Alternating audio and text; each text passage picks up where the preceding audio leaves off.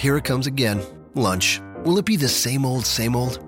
Or are you ready to take a vacation from the ordinary with the new Jamaican Jerk Turkey Sub at Firehouse Subs? Freshly sliced smoked turkey breast, craveably sweet mustard sauce, and a hint of Caribbean seasoning. Just $5.55 for a medium. Save time. Order the new Jamaican Jerk Turkey Sub on the Firehouse Subs app. Firehouse Subs. Enjoy more subs. Save more lives. Participating locations. Limited time only, plus tax. Prices may vary for delivery. This podcast is a member of the Voices of Wrestling Podcasting Network. Visit voicesofwrestling.com to hear the rest of our great podcasts, as well as show reviews, columns, opinions, and updates across the world of wrestling.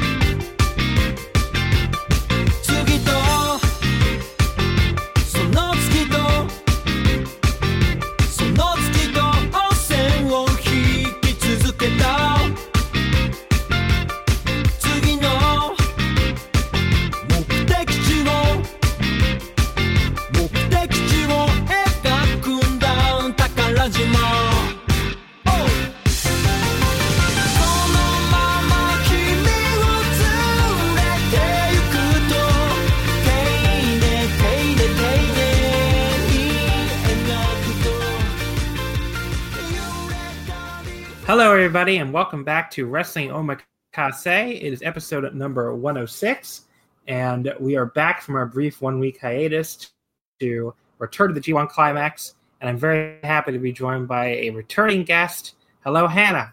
Hello there. How's Lovely it going? to be on. I'm doing very good. I actually am very excited to be back in the swing of this because I kind of stopped watching wrestling for a good while. After Hiromu got injured last year, I kind of went on a tour of trying to, pick up the best stuff from promotions that I hadn't been watching as much. So I watched a bunch of Masashi Takeda matches. I got to see what LA Park is all about. But then I just, kind of quit cold turkey and just now came back for the G1. So it's been a very interesting perspective, like coming back in on it. Yeah, and I think, I feel like those kind of like breaks are, I think everybody goes through that, I know I did like around 2011 would have been like the time when I watched the least amount of wrestling. Yeah. But I think those are healthy breaks for it, especially when you're as into this as, I think you and I are, and probably most of our listeners, those kind of breaks to give you like a fresh perspective, I think can be pretty important. Yeah, it does mean that I'm able to enjoy parts of this G1 without like already being sick of some of it. Although like as we'll see in how I end up rating some of this stuff, my biases are very much in play, and stuff that I was sick of before I stopped watching is stuff that I'm still sick of. So it's going to be cool to see that. But yeah, so we're here catching up basically with a bunch of nights of the G1. As I mentioned, we were off last week. I was at Otakon in DC, which was a fun time. It was a fun time. I never really have a bad Otakon, so I can't really say it was bad. I wouldn't put it as like a top tier Otakon either. It was probably just middle tier, but I had a good time. Still getting used to the new DC digs. Have you ever been to Otakon, Hannah, or no? I forget. Oh no, sorry. I've the only anime con that I've been to was one Anime Boston around like I want to say 8 years ago or so. We were probably in the same place then, because I've been to like I definitely would have been to Anime Boston. So yeah, that's kind of cool. But yeah, I cosplayed as Hazama from Blaze Blue Calamity Trigger, and it was a very fun time. And then I just never went to any more anime convention. But yeah, this was like my second straight Otakon in DC since they moved from Baltimore. I missed the first one in 2017 when they moved because I was in Japan at the time actually. So this is, it's still getting used to DC. I think I like it more in the second year than I did in the first year, where it was just such like a shock moving from Baltimore to DC, like just a completely different area. The surrounding area is still like, I don't know. I mean, people who know DC, it's like downtown DC, so it's very like, sterile, I guess is the best word. So, I don't like the area as much, but like the convention center itself is nice. It's a city where you're issued a lanyard the moment you walk into city limits. Yeah, basically. But yeah, I mean, the convention was fun. Had a good time hosting the New Japan panel. I hope people enjoyed it if they went. I know that we had at least one listener there, which is really cool. So awesome. I hope if you, if you went, you enjoyed the panel. But yeah, so that's pretty much Otakon. But that means we have a lot of shows to catch up on here. Basically 7 shows all the way through from the July 24th show in Hiroshima all the way through today. So we're going to start out with that show. July 24th, Hiroshima Sun Plaza Hall. The first G1 match was Juice Robinson defeating Toru Yano in 4:28 with the Pulp Friction that moved Juice to 3-1 and dropped Yano to 2-2. Now I know as our most probably the person highest on these Yano matches of anyone I know. What do you think of this one? I don't think I'm actually the highest on you because when I recently I think I was replying to a WrestleSplania tweet asking like, hey, I haven't had time to watch G1 stuff, what are some good matches for me to catch up on? And I kind of like listed my 5 favorite wrestlers of the tournament so far, and I got a couple of responses just be like, where's Yano? Where's Yano? Wow. So believe me, there's people who are even more in love with Yano's performances than I am. But I did like this match. I thought that it was one of his strongest ones from the first half of the tournament or so. I generally wasn't feeling Yano quite as much as I did last year, but I loved this in large part because I think Juice plays really well off against Yano. Juice is somebody who wrestles really dumb a lot of the time. He was very open about that famous promo that he had where he was like, oh, you got smarts, but I got heart and I got nuts, right? So he is not somebody who wrestles crafty, but to see him get that invested in outsmarting the Sublime Master Thief was a really fun time. Yeah, I think this probably was my favorite Yano match so far too. I thought like all the stuff with the exposed turnbuckle like really set it up to the point where I thought Yano was actually going to win. So that always helps. Like it just felt like a match where Yano could have won, but Juice kind of like pulled it out in the end. And like you said, Juice is like a great straight man. Like really just. He like took the handshake at one point, which is like almost like you almost deserve to lose for being that stupid to take the handshake. But he just at one point like there's a great photo on the New Japan website of like Yano going for the low blow and Juice looking at him like very angrily and sternly like, what are you even doing now? So he was just great like playing off of Yano there. I went 3 1/4. I enjoyed it. 3 3/4 for me. And I think that, Juice is somebody who I've been very much enjoying this tournament. And I feel like he has just been so much better positioned this year than last year, where every single match was just a storyline of like, oh, he's injured. He can't do shit. He's not going to win. But here, they've actually allowed him to have like his own style and his own identity as a wrestler, not just as an injury. So I've been very much enjoying this year's Juice. Match number 2, the Taichi defeating Hiroki Goto in 12-11 with the Taichi style Gato clutch. Moves him to 2-2 and drops Goto to 1-3 at this point. This one I didn't really enjoy. I thought their matches last year were better than people gave it credit for, but like this was the one where I'm like, well, I can kind of understand where people are coming from. Look, I think a lot of people are going to blame any underwhelming match on Taichi because that's how people are with Taichi, but I really don't think Goto's had a great tournament, and this was another one where I was like, I don't know what Goto's doing here. Yeah. I mean, there was a long period where it felt like he was like barely selling for Taichi's control period, and then just like hit a very weak lariat after the end of it, which just made sure the entire thing came off super flat. But yeah, I mean, like it picked up a little bit after that, but you know, it just like then Goto just kind of gets hit in the dick and pinned, which kind of sums up his G1, I think, like holding his crotch in pain on the ground. But yeah, I only went 3 stars on it. I thought there was some good action towards the end that sort of saved it, but I really can't imagine going above that. Yeah, so I'm 100% with you on this being more Goto's fault than Taichi's fault. And in general, on Taichi having a better tournament and honestly being a better wrestler than Goto. I think that I was really disappointed by this match.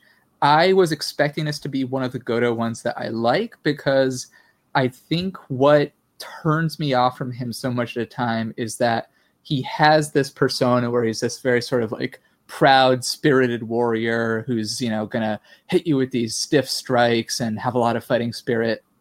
But it always just feels like it's half effort unless he's against somebody who really pisses him off.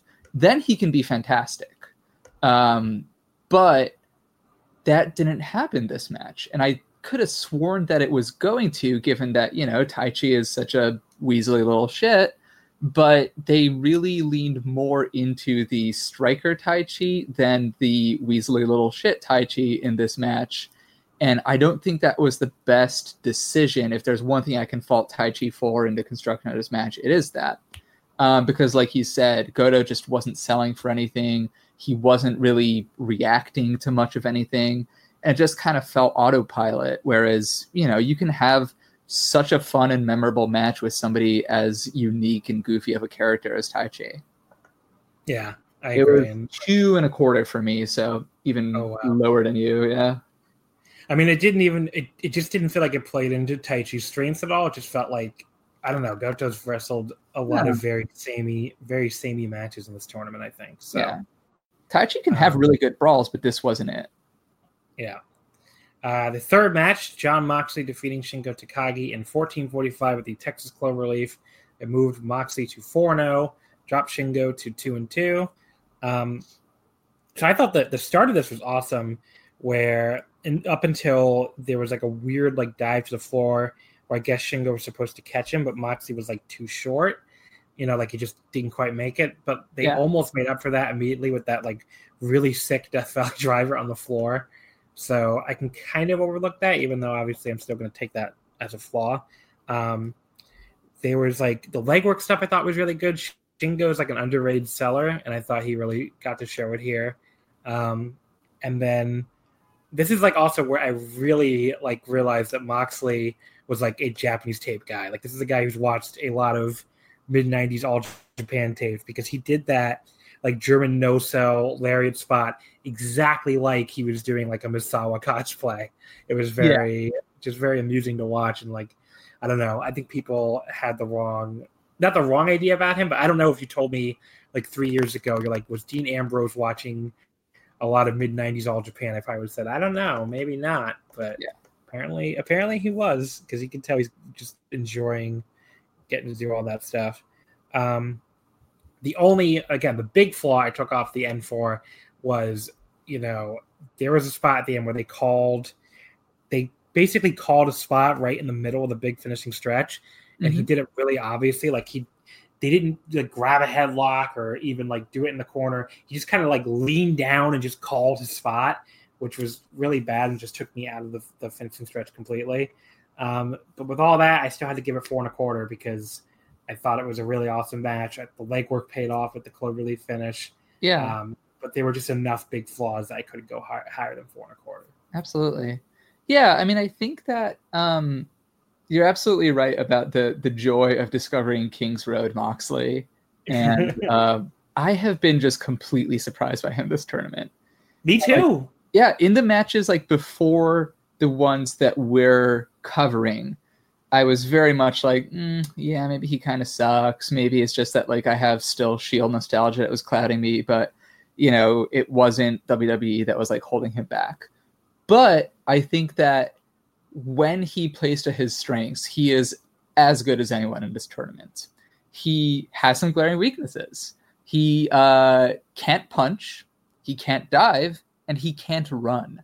And those are like three of the basic things that you do in a wrestling match. So, like, yeah, I did take off, some points for that really bad looking dive, which, is his worst one of the tournament. But let's be honest, they all suck. But I love how much he's just willing to get into these like King's Road type brawls. And also, like, I can't think of another New Japan match in the last couple years where this type of limb work has really paid off as clearly and cohesively as it did here. So much of the time you just, see people kind of marking off time for 10, 15 minutes with limb work. And then it's like, well, we want to have the same really hype finishing sequence that we have every time. So let's just kind of table that. But this time it worked out really well, right? Because if I recall, didn't Shingo kick out of a Death Rider? Yeah, I believe he's like Naito, where he has like a Death Rider and like a mini Death Rider, which is like the leaping one. I think he kicked out the leaping one. Yeah, but I thought it was great for him to just say like, okay, well, instead of just hitting you with like the full Death Rider at that time, like I'm going to have the legwork that I've been doing all match pay off. And it's such a basic structural thing, but New Japan just falls down on that hurdle so often, right? And, in the service of really fun, really cool matches, but it's so cool to see something paid off in a way that it's so often ignored. It was 3 3/4 for me. I think that I was a little more taken out of it by that really bad dive, but still a very fun match. I totally agree. And I think like if it wasn't for that spot call at the end, I think I would have gone even higher. Yeah. But after that, we got Jeff Cobb and Jay White. Jay White defeated Cobb in 1550 with the Blade Runner. That got him his first one of the tournament at this point, so he's 1-3, and Cobb fell to 1-3. I tried to be nice here. I gave it 3. In hindsight, when I look back at my notes, I'm not even sure why I gave it 3 stars. Yeah. Because I don't know. I guess I liked parts of it down the stretch after it was like very boring early, but then they got into that reversal like overkill, which has been one of Jay White's big problems here. And Jeff Cobb at that point, like, he just looked WWE babyface levels of stupid, like tossing Gato back in the ring and like slowly stalking him for like an hour until Jay White attacked him from behind. So yeah, I was generous and gave it 3 stars, but I probably doesn't even deserve that. It wasn't very good. Yeah, it was a 1 3/4 for me. And yeah, I mean, these are both guys who are super matchup dependent. Jay White has had a really amazing match or two this tournament, but left to his own devices, he has no idea how to structure a match. And Cobb is somebody who, again, has cool spots, but really needs someone to hold his hand because he has no idea how to like make those matter, how to string them together, and how not to just like devolve into his worst tendencies. So when you put them together, it just ends up with we're going straight from an endless heat section into a finishing sequence that, is one of those like really embarrassing finisher counter waltzes. And that's just one of the worst combinations you can have. Yeah, I mean, it's not good. The best thing I can say is not good. But speaking of stuff that is good, the main event, Tetsuya Naito defeating Tomohiro Ishii in 1858 with the Destino, that moves Naito up to 2-2, drops Ishii down to 2-2. This was fucking awesome. I mean, look, it's Naito and Ishii. I think it's pretty much.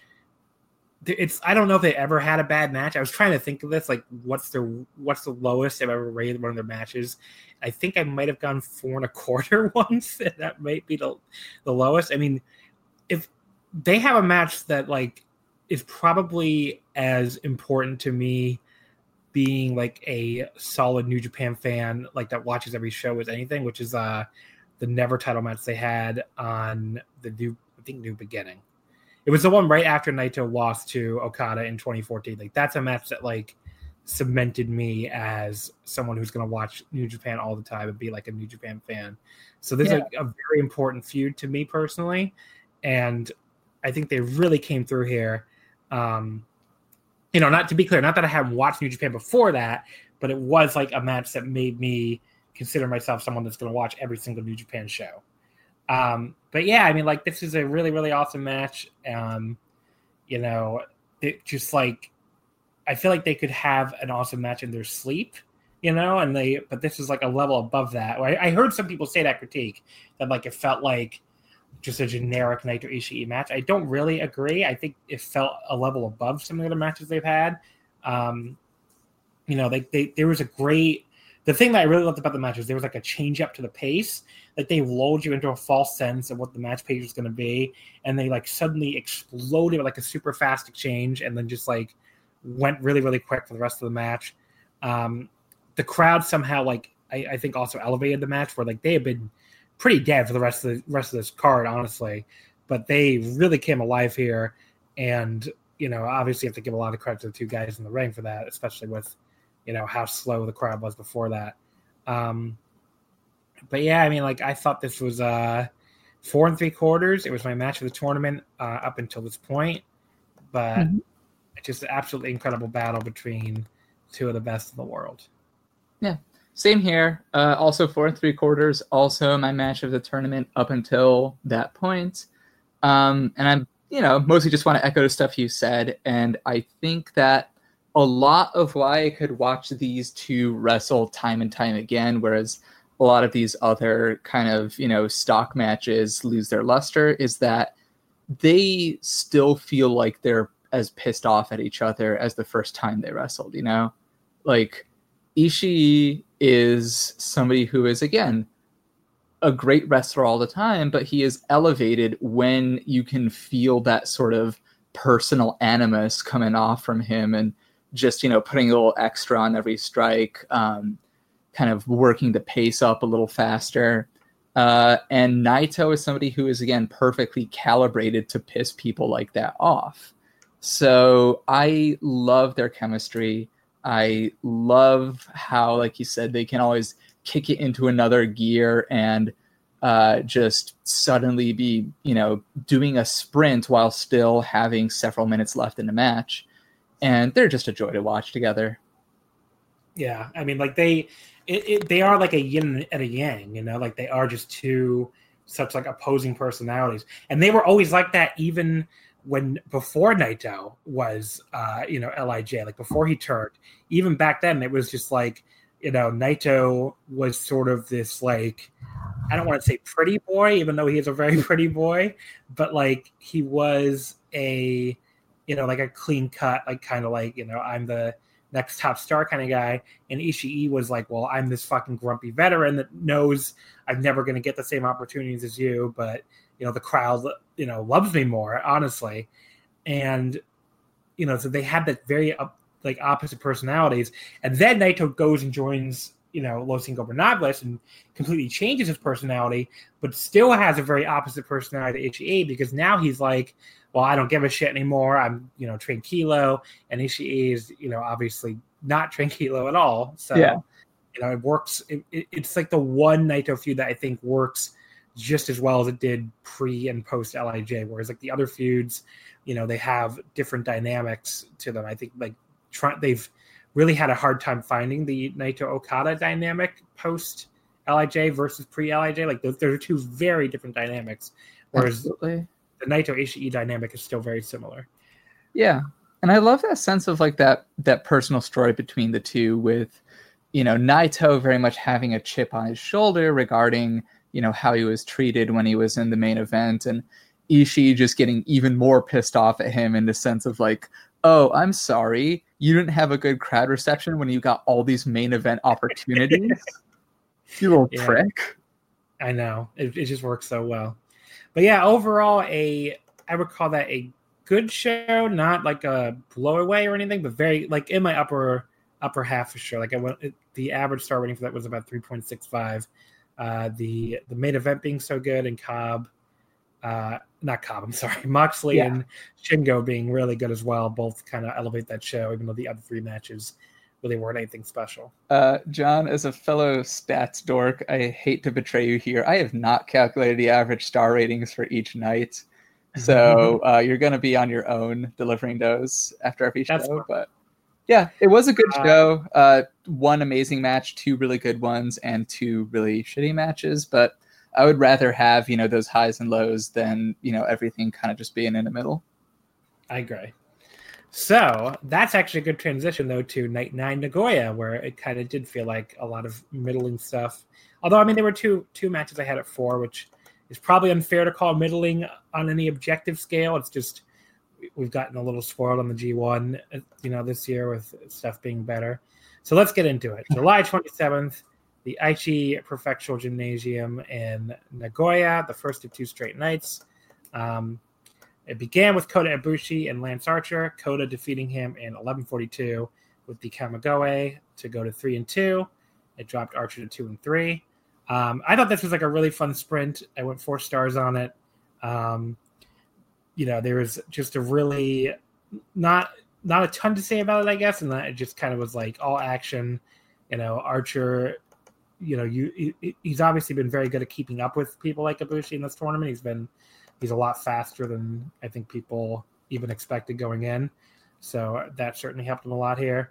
There was like a really cool spot, the one that stands up to me, where Archer caught Ibushi and went for the blackout. But like, I can't tell what Ibushi was actually going for when he ran in. It almost looked like he was going for a running Destino, which I just kind of wanted to see him hit like a running Destino now in a match that has nothing to do with Naito. It's just kind of cool. But yeah, 4 stars for me. Really enjoyed this. Yeah, this was less good for me. I not a huge fan of Archer's tournament, in that, like, I think a big part of it for me is just that, like, one of these things that I'm sick of at this point is super heavyweights who are obsessed with moving like cruiserweights. And there are so many little things that Archer does where it's like, but you're good at being a hoss. You're good at just ragdolling people around a ring, Why do I have to see a kind of slow and long to set up senton to the outside? Why do I have to see, your really long old school routine? And I think that when he's with somebody who's really fast like Kota, he tries his best to keep up in that way. And I would much rather just see him be a big man who moves well and who can kind of catch you, counter you, toss you across the ring, plant you into the floor with a choke slam. So, I've been warming up on him throughout the tournament. And I think that this wasn't his worst match by any stretch of the imagination. But it did end up at 3 stars for me, just because I think there was a little too much of that sense of Lance trying to prove he can move like a cruiserweight. I feel you. I mean, I think I enjoyed him more than you have, but I understand that, it's not going to be everybody's thing. So that brings us to Will Ospreay and Bad Luck Fale. Why don't you go first on this one? Because I'm assuming you disliked it more than I did. Listen, this I think is my lowest rated match of the tournament. It is and it was, if I recall, just a lot of very boring Fale beatdowns, who is also somebody who I would like to see ragdolling people around a ring, but he doesn't even do that. He just has a bunch of, kind of weak-looking strikes for somebody of his size. He stands on people, and he has 2 spots, right? And it's such a shame because, like, I think that right now, especially being kind of tired of those, super heavyweights who are obsessed with speed and agility, I'm in the exact right place to appreciate a super heavyweight who just wants to throw people around. But Fale doesn't even really give you that. And this was a match where that type of nothing offense was in full effect. And then, Ospreay hit 1 Os cutter, which never looks good. And Fale is not the type of person to make that setup look fluid. And And then I don't remember how it finished, unfortunately. So let me go through that because the finish was like one of my favorite things about it, and sort of like saved it. Oh, was this just the one where he got where it got thrown out? So Ospreay won in 9-0 with a DQ. It moved him to 2-3 and dropped Fale to 1-4. I like this better than the New Japan Cup match in some ways. I just thought it was going a little bit better before the interference like kind of ground it to a halt. And I was getting so mad when Chase like pulled the ref out. I'm like, this has to be a DQ. Like, what are you even doing at this point? And Red Shoes runs out.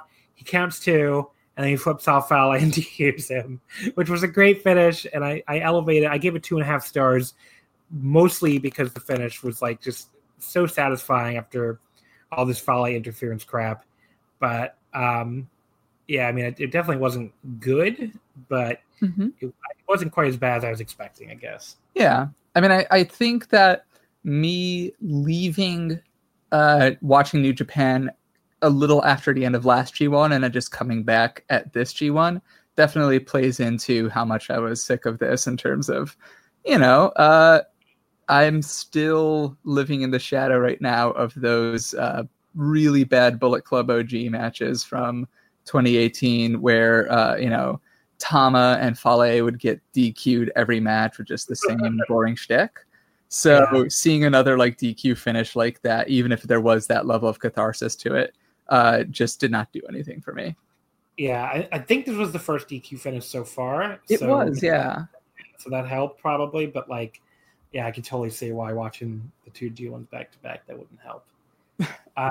Evil and Zach. Evil went up to 3-2 with a win here in 16 minutes with the Evil.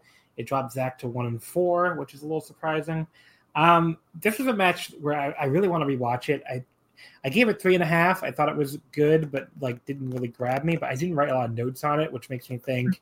So I was watching this match in my hotel room at Otakon, and people, I was in like a room with 7 people, and people were coming and going and stuff. That maybe I just got distracted or something. Yeah. But it's not a match I have a ton of memories on, so I'm gonna give it another shot at some point if I remember too. I remember liking it and just thinking it was, didn't quite get to that next level for me. I liked it. I think that Zach and Evil have pretty good chemistry, especially because 2 of the modes that Zach excels at are these kind of elaborate counter dances and getting turned inside out by a bigger guy. And Evil, as it happens, loves to do both of those. He loves to lay people out with lariats, and he loves to do these very kind of like, Sursa 2013 finisher counter exchanges. So I think that they're a very good match. I thought that they brought a lot of that fun big guy, little guy contrast to it. And I really enjoyed the finishing sequence in this sort of, like silly kind of over elaborate way. But I think there's very much a place for that. And I think that these 2 are among the better people at delivering that type of goofy spectacle. And then the semifinal. Go ahead. Yeah, it was 3 3/4 for me. Okay. So we're pretty close, actually. I heard a lot of the people said it was, had a lot higher than I did. So I was like, well, maybe I need to go back and rewatch it. I do think Evil has had a really good tournament, which we'll talk a little bit about too with some other matches coming up. Tanahashi defeated Sonata in 1807 with the high fly flow. A little bit surprising here because it dropped Sonata to 1-4, which is 2 points, while Tanahashi was 3-2 at 6. This is a weird one. I didn't hate it. I saw some people really hated it. I thought it was I really liked the middle of the match. And then I thought they hit a really rough patch with the skull end reversals looking awkward and bad, as they sometimes do. Some people, Sonata haters would say they always do, but I would say, more than usual. But they finished really strong. I really liked the end of the match. So I put it up to 3 3/4. I can't justify going 4, but I definitely didn't hate it or anything the way I saw some other people. Yeah. I think I'm a little closer to being one of those haters. And this is the type of match where it felt like they were determined to go long without necessarily having any sense of, we know everything that is going to fill out that time, right? So it lasted 18 minutes, which certainly isn't the longest match in this tournament, but it did feel like there were a lot of pretty dead sequences of either, Sonata having Skull End half in or some, pretty slow mat work. And I think that this is, if you're somebody who really hates Sonata, then this is absolutely the sort of match that you point to say that, like, he is not exciting. He doesn't have a great sense of how to lift the crowd into things. But, it wasn't horrible, I didn't think. I think it was, 3 1/4 for me. Yeah, so we're not even that far apart, but no. Pretty good match. I just think it could have. I was expecting better. I think they had a better match in the New Japan Cup, and they probably have a better match in them.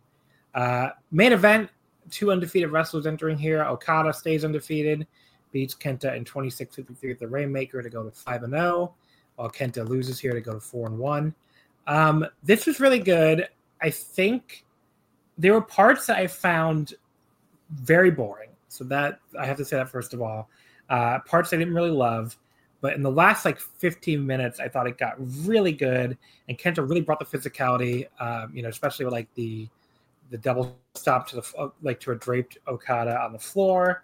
That was a really, really cool spot. The kicks in general, it reminded me almost like echoes of Okada Shibata. Obviously, nowhere near as good, but that same kind of. I just don't think Okada's had an opponent or a rival that brings the physicality the way Kenta did here.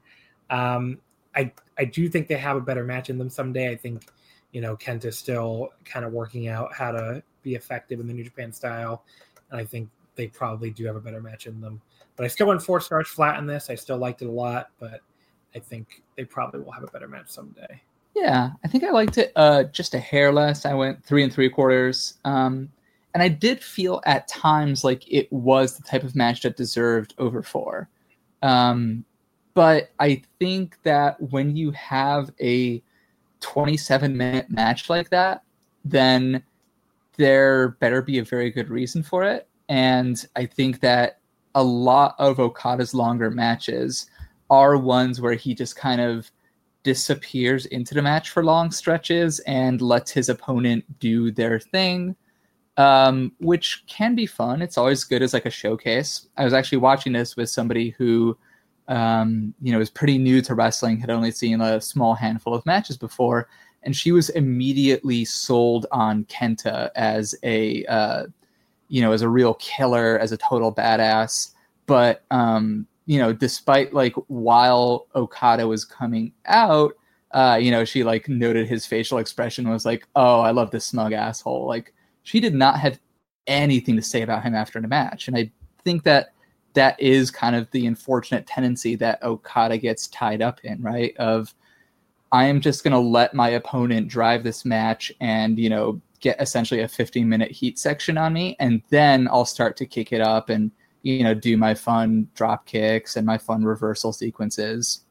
So I think that if they had to work something tighter, then they could easily have a very good match. But it felt like it was missing that extra spark for me, as fun as it was to see Kenta just lay into someone.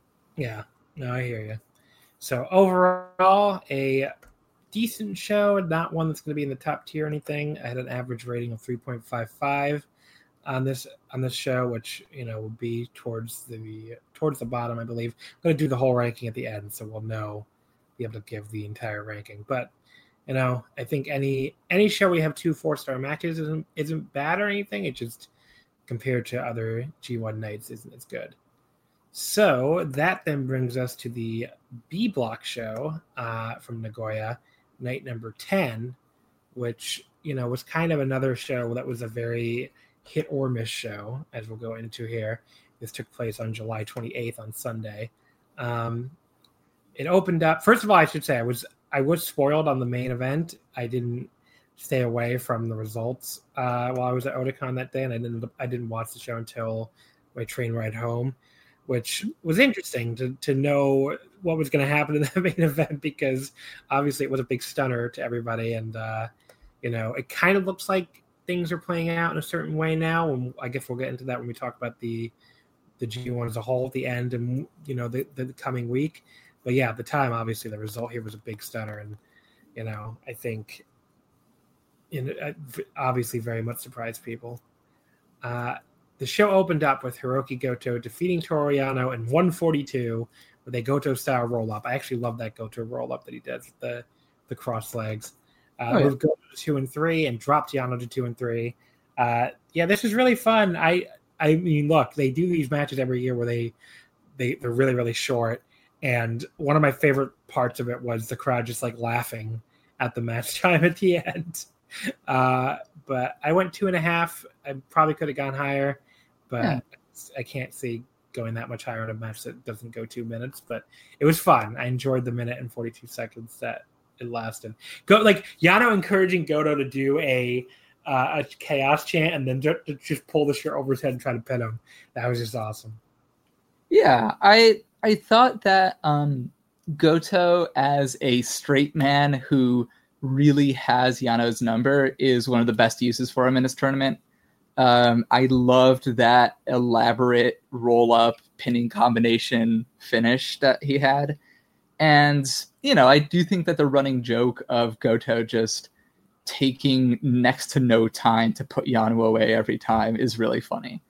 And, I think that we're both of a same mind of like what the contents of this match actually are. I think I just am more inclined to give a higher star rating, 3.5 in this case, to an effort that is really short, is really simple, but that left a really big smile on my face. And then the next match was Tomohiro Ishii defeating Juice Robinson in 1754 with the vertical drop brainbuster. Ishii went to 3 and 2, and Juice dropped to 3 and 2. This one was awesome. It took a little bit to really grab me on a higher level. I wasn't feeling it early, but once it got going, I thought it was absolutely incredible. It had maybe my favorite counter of the entire year, which is when Ishii countered the Pulp Friction into that Tiger Suplex, which is it's one of those counters that's like made even more impressive by the fact that like when the fuck does Tomohiro Ishii ever do Tiger Suplexes? So it's just like feels so natural when he just like catches them and like hooks those arms and hits it. It was just such a great counter.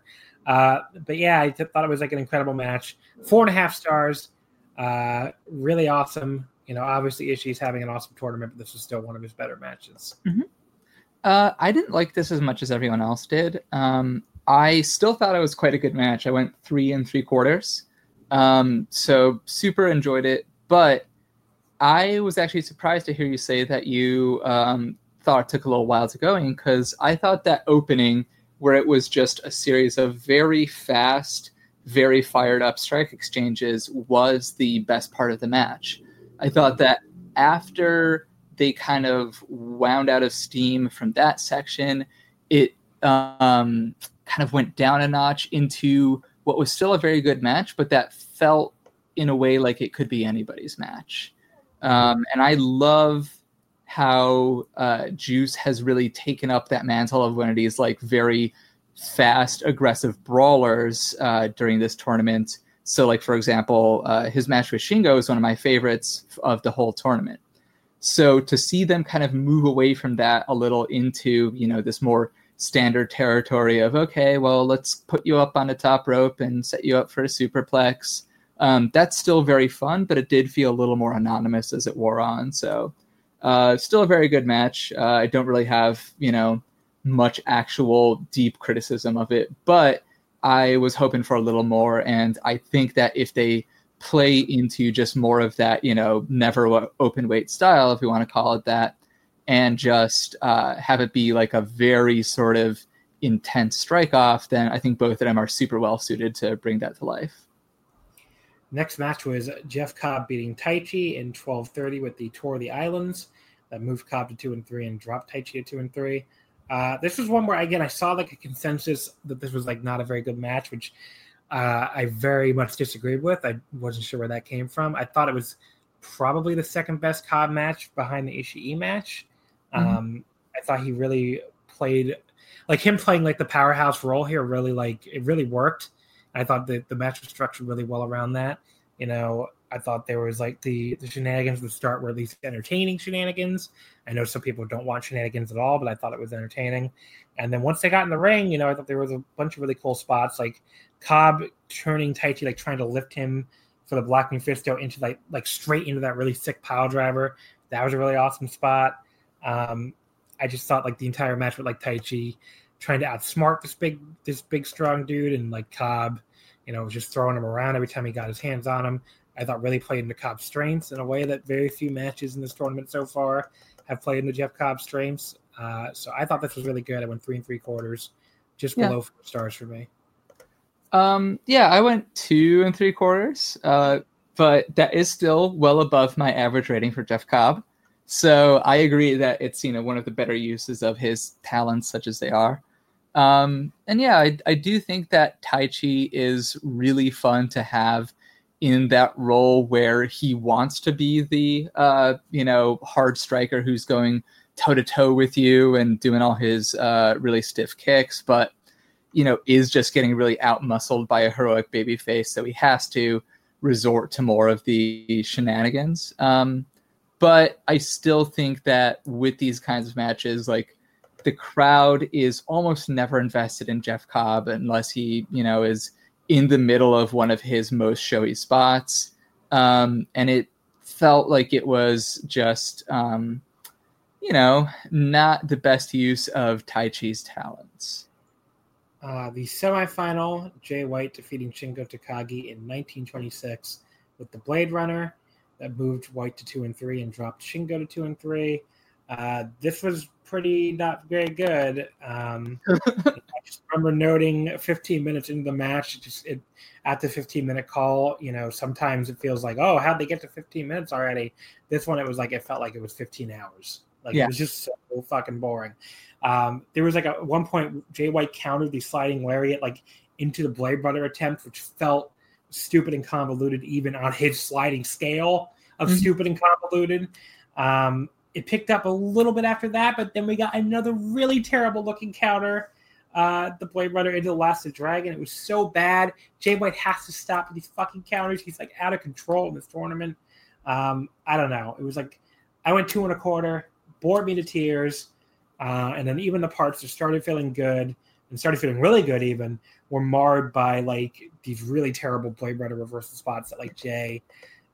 Pretty much that's all Jay White has brought to the table in this tournament is, convoluted Blade Runner reversals and, Gato interference. So that's just was this match is going to drag down Shingo's average because I thought it was even worse than a lot of Jay White matches. But, ugh.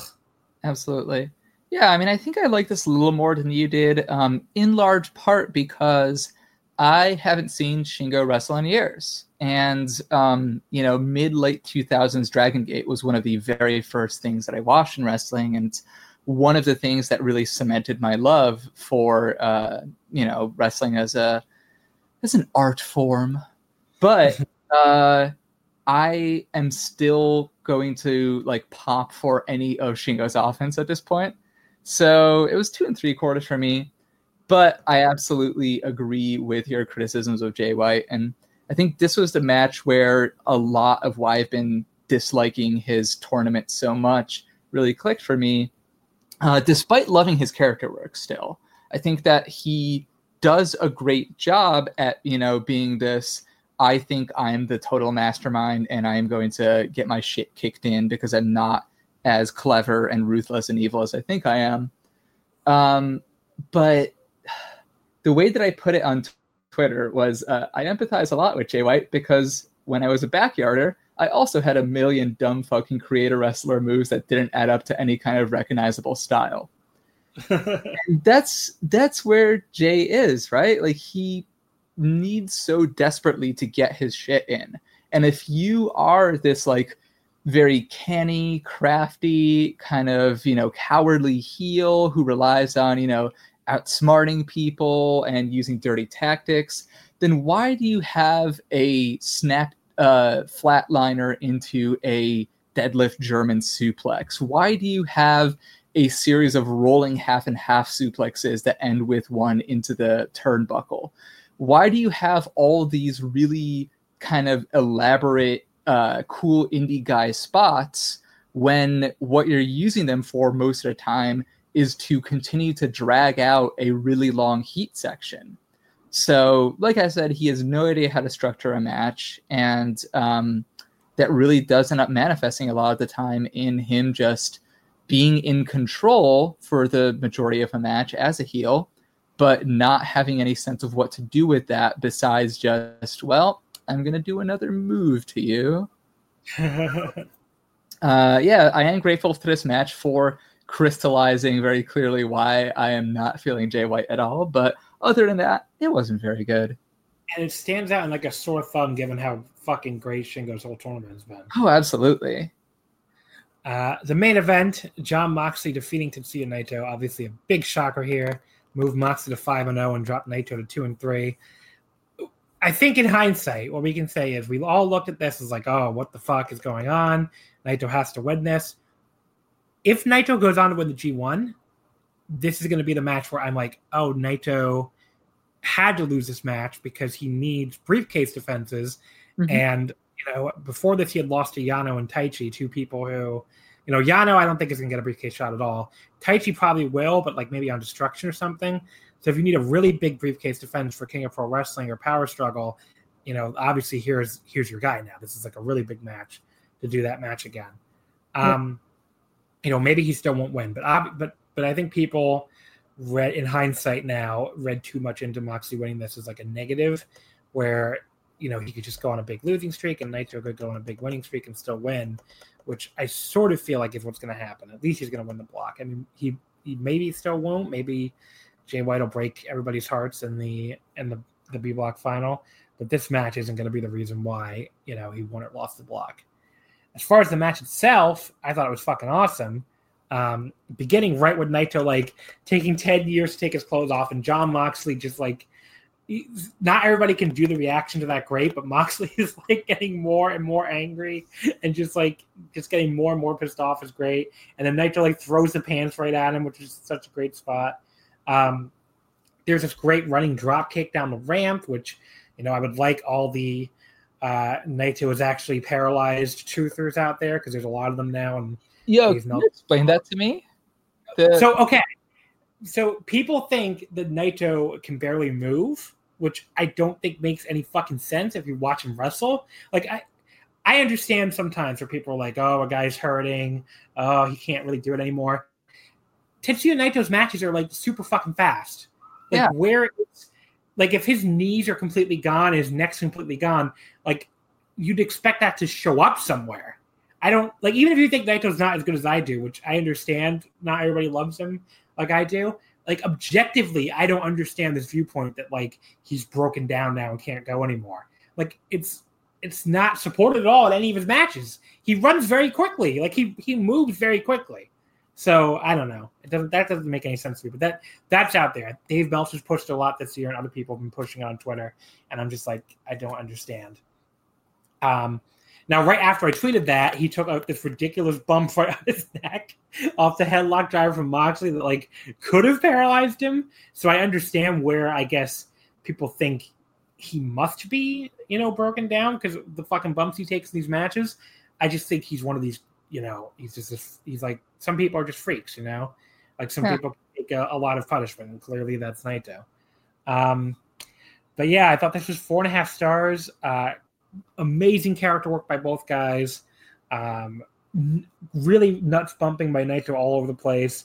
And, Moxley, I thought held up his end very well, even though there were some points where it felt like Naito like could have been bumping for, Yoshihiko or something, like it definitely was. It wasn't a one-man performance per se, but it definitely, he had more to do with this match being standing. But I was glad I was spoiled on the results. I could get mad at the end because that probably could help. But yeah, I really enjoyed it too. 4.25 for me. So I think, effectively the same. And I do think that, like you mentioned, this is a match where the character work was a little more important than the ring work.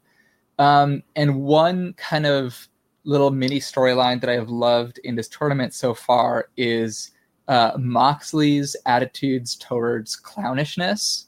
because, with that very famous shoot interview that he gave, where, he made it clear that he was so done being this, kind of goofy, loony comedy guy for WWE. Whenever there is a wrestler who kind of embodies any type of comedic spirit, or even just, being able to, like Naito does, just fuck with people, then it pisses Moxley off so much. And I thought that that opening sequence before the match of taking 1,000,000 minutes to, take all his clothes off and then firing them at Moxley was fantastic. And I think that really informed a lot of, the passion that Moxley brought to the rest of the match. So I love when there can be kind of a narrative through line to a G1 like that. It has felt like for several people this year, there isn't anything close to one. And I do think that this sense of like Moxley wanting to establish himself as this absolute killer, as this person who is not defined by, the wacky line era of Dean Ambrose, and who is lashing out at anyone who reminds him in any way of that type of goofy persona. That's been one of my favorite narrative through lines at a tournament.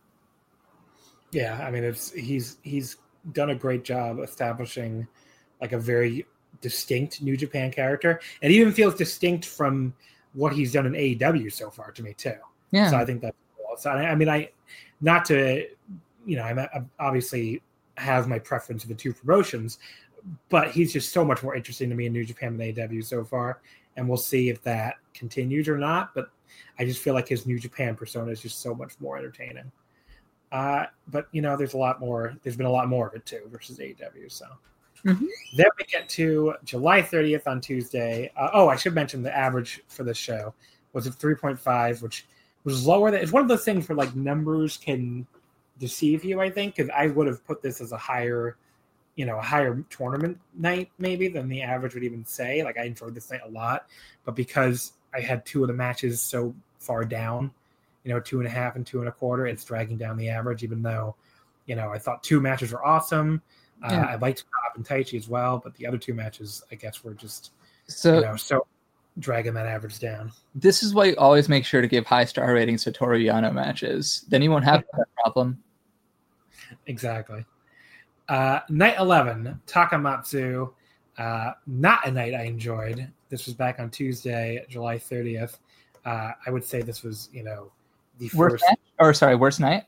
Yes, the first, I would say the first flat out bad night of the G1 and definitely the worst night. But it opened up with Kota Ibushi and Bad Luck Fale. Ibushi defeating Fale in 9:27 with the Kamigoe to move to 4-2 and drop Fale to 1-5. I think this is my worst match of the tournament. It's definitely it's either this or Okada Fale. It's close. I gave him the same rating. This was definitely, I think, the most boring. I mean, look, Kota took this as a night off, which God bless the guy. If anyone deserves a night off, it's probably him. Oh yeah. But he didn't even do anything, and Fale was left to carry the match, which you can imagine how well that worked. The crowd was completely dead. It was like a long chin lock, light stomping, extended bear hug. It was like a 1986 WWF house show match. And then, just when I thought it couldn't get any worse, there was a spot where Kota Ibushi got stuck, basically got distracted for seemingly hours, staring at Chase Owens in the corner, so Fale could do like a weak charge. Really terrible. They really should have let the finish just be Marty Asami, like kicking Fale's hands off the crucifix, off the ropes into that crucifix hole, because that would have at least been a funny finish. But couldn't have that to redeem it. Instead, we had just a really, really terrible match. I only want 1 star on it, and that I think is generous. Yeah, I think it was 1.25 stars for me, just because the Marty Asami's running flying kick is one of the funniest moments. But it says something that I can remember exactly one moment from this match. All the spots that you mentioned there were like, oh yeah, I guess that did happen.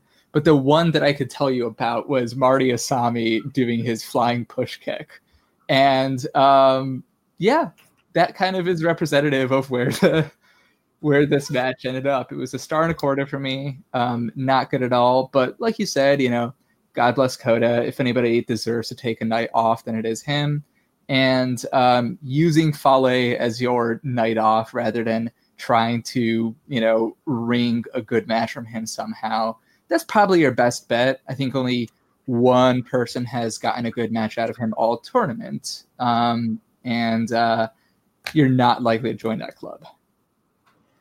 Then we had Zack Sabre Jr. and Will Ospreay, with Zack beating Ospreay in 2002 with his wacky submission with a long name I'm not going to read. Moved into 2-4 with 4 points and dropped Ospreay to 2-4. Okay, so this was one of those matches where it really felt like I was watching a different match than everybody else. Mm-hmm. I got universal acclaim for the most part, where I saw people go as high as like 4.5. I just don't understand it at all. I just didn't care for this match at all. Began with that like 2 choreographed like mat wrestling sequences that Zack used to do a lot in New Japan when he first came. I feel like he's gotten away from it, in recent like months, in the past like year or so, for the most part, which is good because this stuff really annoys me. And then we settled into like a really boring period that I don't really understand how people enjoyed this part of the match, but like it felt like Zack was occasionally working on his neck, which makes sense since Ospreay has like a neck injury, but also featured like a lot of boring downtime with Zack just like standing there, like for like full seconds, just like standing there and doing nothing. I'm just like, what was entertaining about this?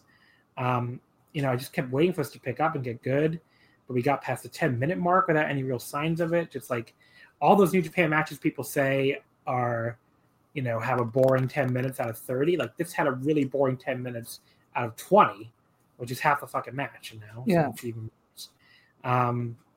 there was finally some nice striking by Zack, which then kind of devolved into like a really silly looking strike exchange where nothing looked like it landed. The only cool spot of the entire match probably was Zack turning the Oz Cutter into a choke.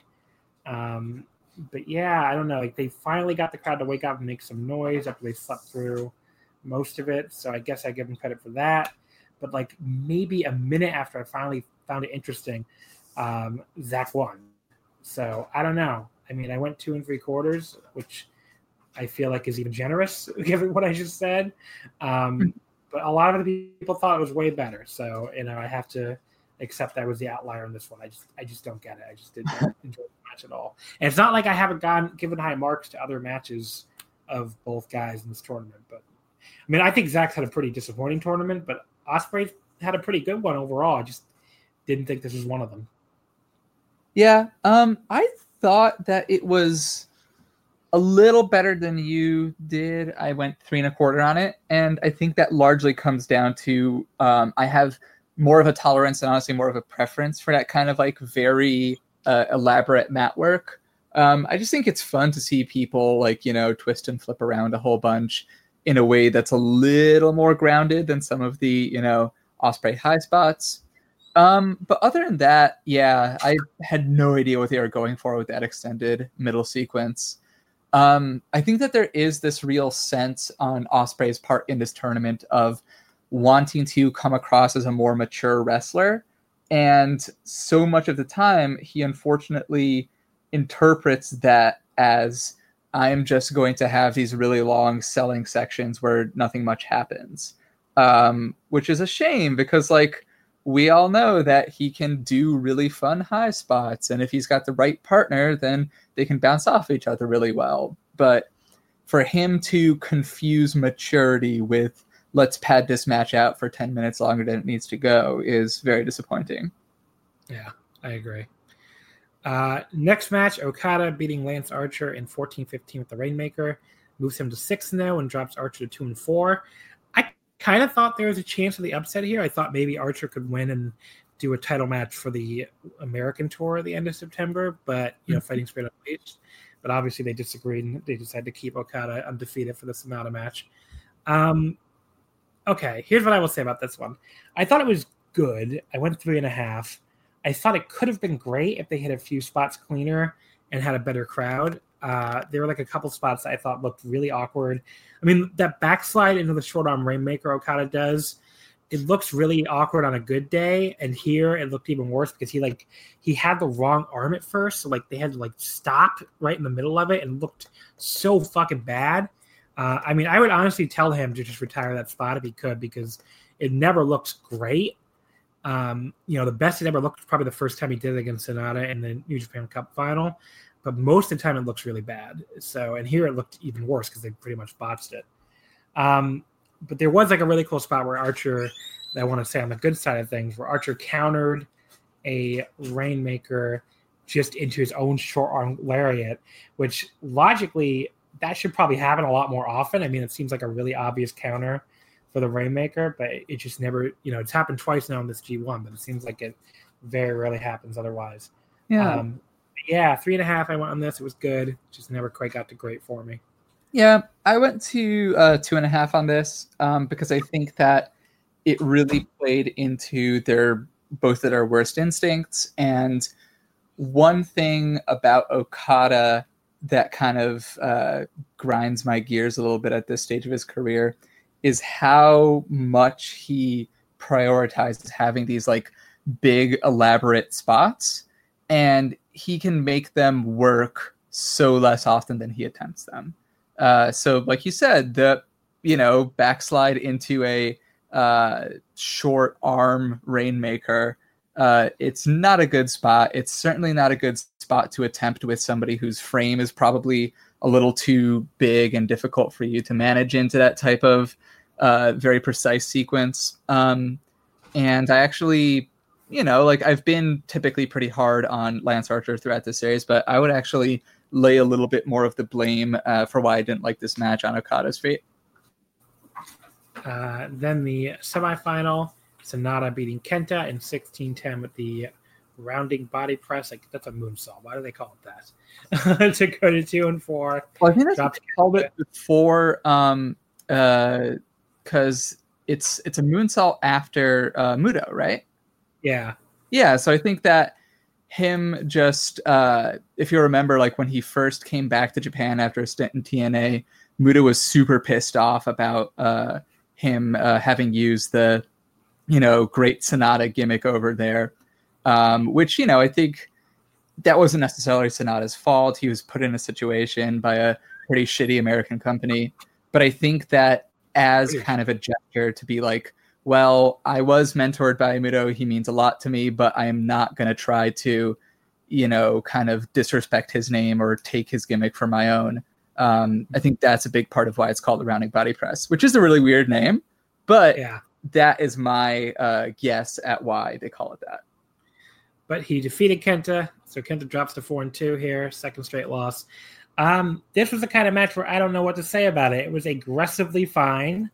It was a little better than that, maybe, even with one major botch, which was when Kenta went for the Bushiaku knee. And, I don't know what they were going for, but clearly the counter was not supposed to be awkwardly dropped down into a sort of, but not really guard and do nothing. So I gave it 3 stars, which is probably even generous. But like, I just, there wasn't much to it, and it wasn't awful either, other than that one awful spot. So, 3 stars. It was fine. Yeah, it was 3 stars for me as well. And I think I brought this up last time I was on his podcast last year, but I do think that Sonata really missed his calling as a comedy wrestler. And I think this is one of the best matches to illustrate that unfortunate truth with, he doesn't really bring a whole lot to the table against somebody whose whole persona is being a hard-nosed striker like Kenta. He doesn't do good strike exchanges. He's not fast enough to really do a sort of fast guy, slow guy dichotomy. And it's just kind of there, unfortunately. Yeah. Then the main event, which saved the show from being a complete disaster, Tanahashi defeating Evil in 23:02 with the high fly flow, moves him to 4-2, 8 points, drops Evil to 3-3. This was awesome. It was, there were some really cool spots early on, like Evil hitting him with the German right after Tanahashi skinned the cat, which was like really, really cool spot. There's also like an assisted magic killer with using a young boy on the floor, which was great. The crowd was so into this, especially compared to the rest of the show. There was a really great strike exchange. And, by the end of it, I just thought it was an awesome match. 4.25. Really enjoyed this one. Yeah. I, at the time, gave it 3.5, but I think that I can probably adjust that up to maybe like 3.75. For me, I think that the last, let's say, 5 minutes or so were fantastic. Great energy. Like you said, it really got the crowd into it after them kind of being nowhere for the whole show, understandably so. But I feel like it just took a little too long for them to get there. And I think that they wrestled kind of like with the clear understanding that, like, look, we know we're going over 20 and we know that we both are really into these elaborate finishing sequences. So let's just kind of pace ourselves for that, which, is a very understandable thing to do. And I don't blame them for making that decision, but it did mean that there were, maybe about like 10, 15 minutes of this match where I was kind of in that, when are they going to get to the fireworks factory mindset? Yeah, no, I hear you. But overall, very weak night of the G1, even with me having that match higher than you. Yeah. It's still 2.9 average, by far the worst show of the G1. For sure. Night 12 was from Fukuoka. Sort of another mixed bag of a show, but at least did have two. The lows weren't quite as low for me, and I had 2 4-star matches, so it wasn't awful or anything, but it definitely felt like we were in the dog days of the tournament here. This took place Thursday, August 1st in Fukuoka, the Citizen Gymnasium. It opened up with Jeff Cobb defeating Shingo Takagi in 12:27 with the Tour of the Islands that moved Cobb to 3-3 and dropped Shingo to 2-4. This was a pretty good match, especially on the, sadly the Cobb scale, which, he's one of my weaker wrestlers in this tournament. I went 3.5 on it. I enjoyed it. It definitely could have been better, but there's like one spot by Cobb that has annoyed me because it does it over and over again. He starts like backwards to take the lariat bump before the guy actually makes contact with him at all.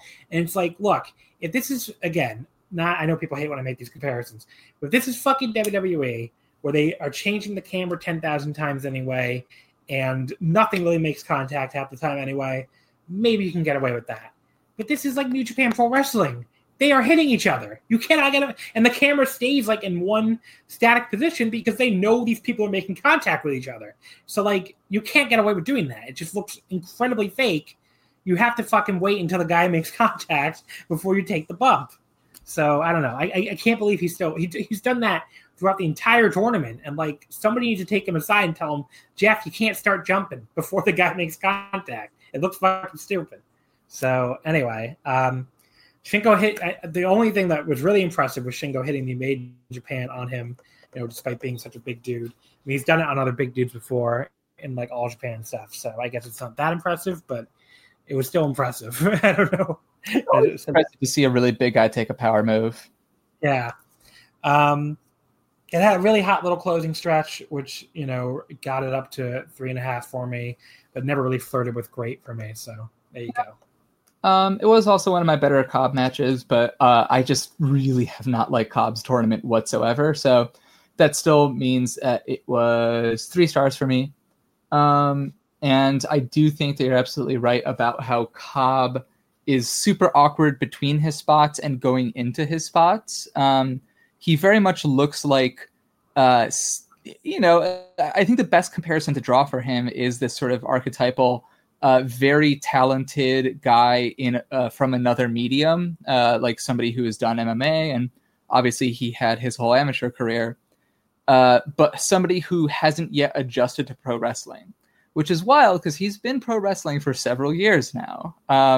But it always just feels like he's still trying to get the ropes down of, really making spots look natural, transitioning from one spot to another.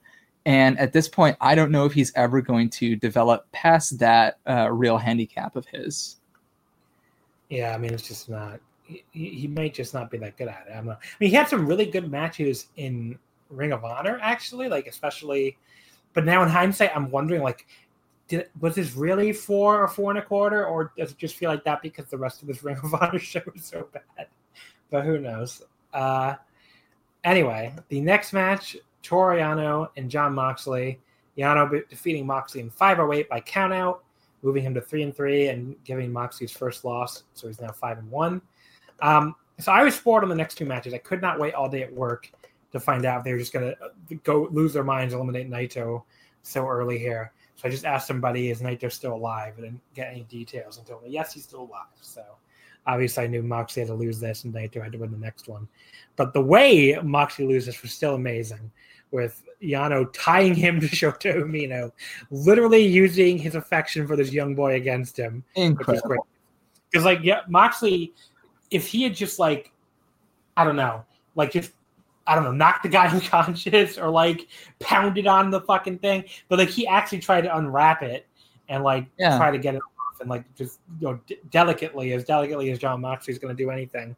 And then actually tried to, like, stagger towards the ring with him, which was just a great visual. But no, he couldn't make it and he got counted out. So, this was quite the spectacle. I gave it 3 1/4. It was really, really fun match. Look, here's the thing. You said so many wonderful things about this match. And the other matches that you've given 3 1/4 to, you've said, yeah, this is just kind of there for me. It did do a whole lot. But what's up with that? What's up with this anti-Yano slander you've got going on?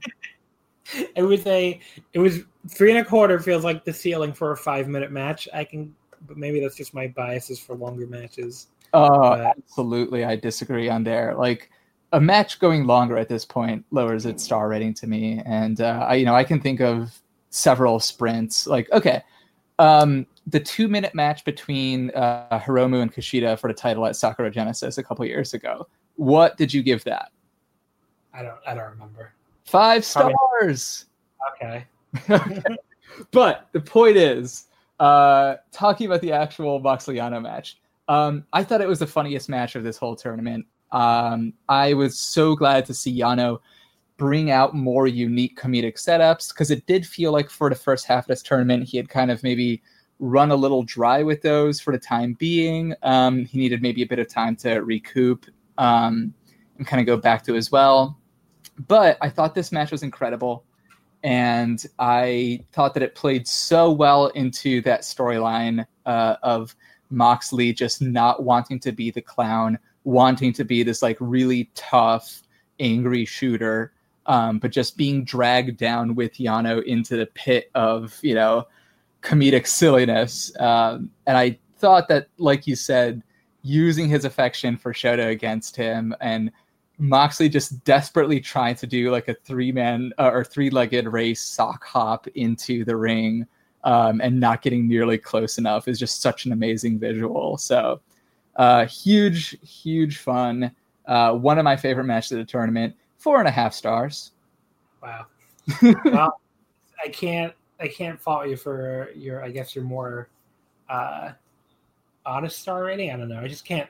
Like, I try to be like, 3 1/4 here can be a success, 3 1/4 here can be a failure, and 3 1/4 here to me was a success. But I just feel like it has a ceiling on it. It's really simple. When a match makes me really happy, it gets a really high star rating. That's all. Okay. Up next, Tetsuya Naito defeated Juice Robinson in 13:47 with the Destino. This was a hard one to rate for me because on one hand, I thought the character stuff was amazing. I mean, Juice had all of his mini T-shirts when he was doing the long stripping, and Naito starting to get annoyed finally. But then Naito makes fun of like his he kept making fun of his Juice punch pose, the arm thing he stole from Moose. And that was really funny. And then Juice paid him back by making fun of the Tranquilo pose, which was also really funny. So that was really cool. Unfortunately, the match had a couple major botches. There was like a spinning DDT on the floor that was really botched. They kind of made up for that with like some really cool drop kicks. Then there was like another awkward spot where they fell off the top rope too early and had to just kind of awkwardly get back up there. But then after that, there was like, this really cool front flip DDT thing from Naito that I've never really seen him do before. But yeah, I don't know. I went 4 stars flat. I thought that was like the highest I could go given the major botches and some of the other awkwardness to it. But like, this was like as good of a match with gigantic flaws as you could have, I think. I feel you. I went a little higher on it. I went 4.25, and I think a big part of the reason that the botches sat a little better with me. First off, just full disclosure, there's no use dancing around this, because I really like Tetsuya Naito, and I'm inclined to give his matches good star ratings. Yeah, I think everybody thought about me too. Yeah. But like, I think that the reason that I didn't really mind those in this context is because there are 2 types of botches. And one is when it looks like somebody tried to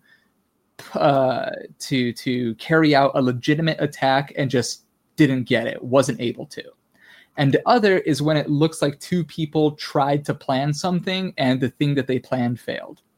And both of the botches here felt like they were more in that former category to me. So when he does that tornado DDT off the apron on the outside, and he just can't actually drive Juice down at a low enough angle to hit a real DDT, that is the type of botch that, like, yeah, it's still a botch. It still certainly impacts my perception of the match, but it is so much more forgivable to me than the one that kind of really exposes the business in terms of, 2 people tried to choreograph something, it didn't work. And then the worst of all is when they go back to the same spot and try to carry out the exact same thing as if it never happened.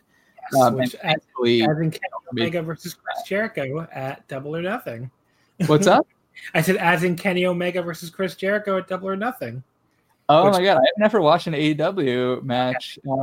I suspect somehow that I never will.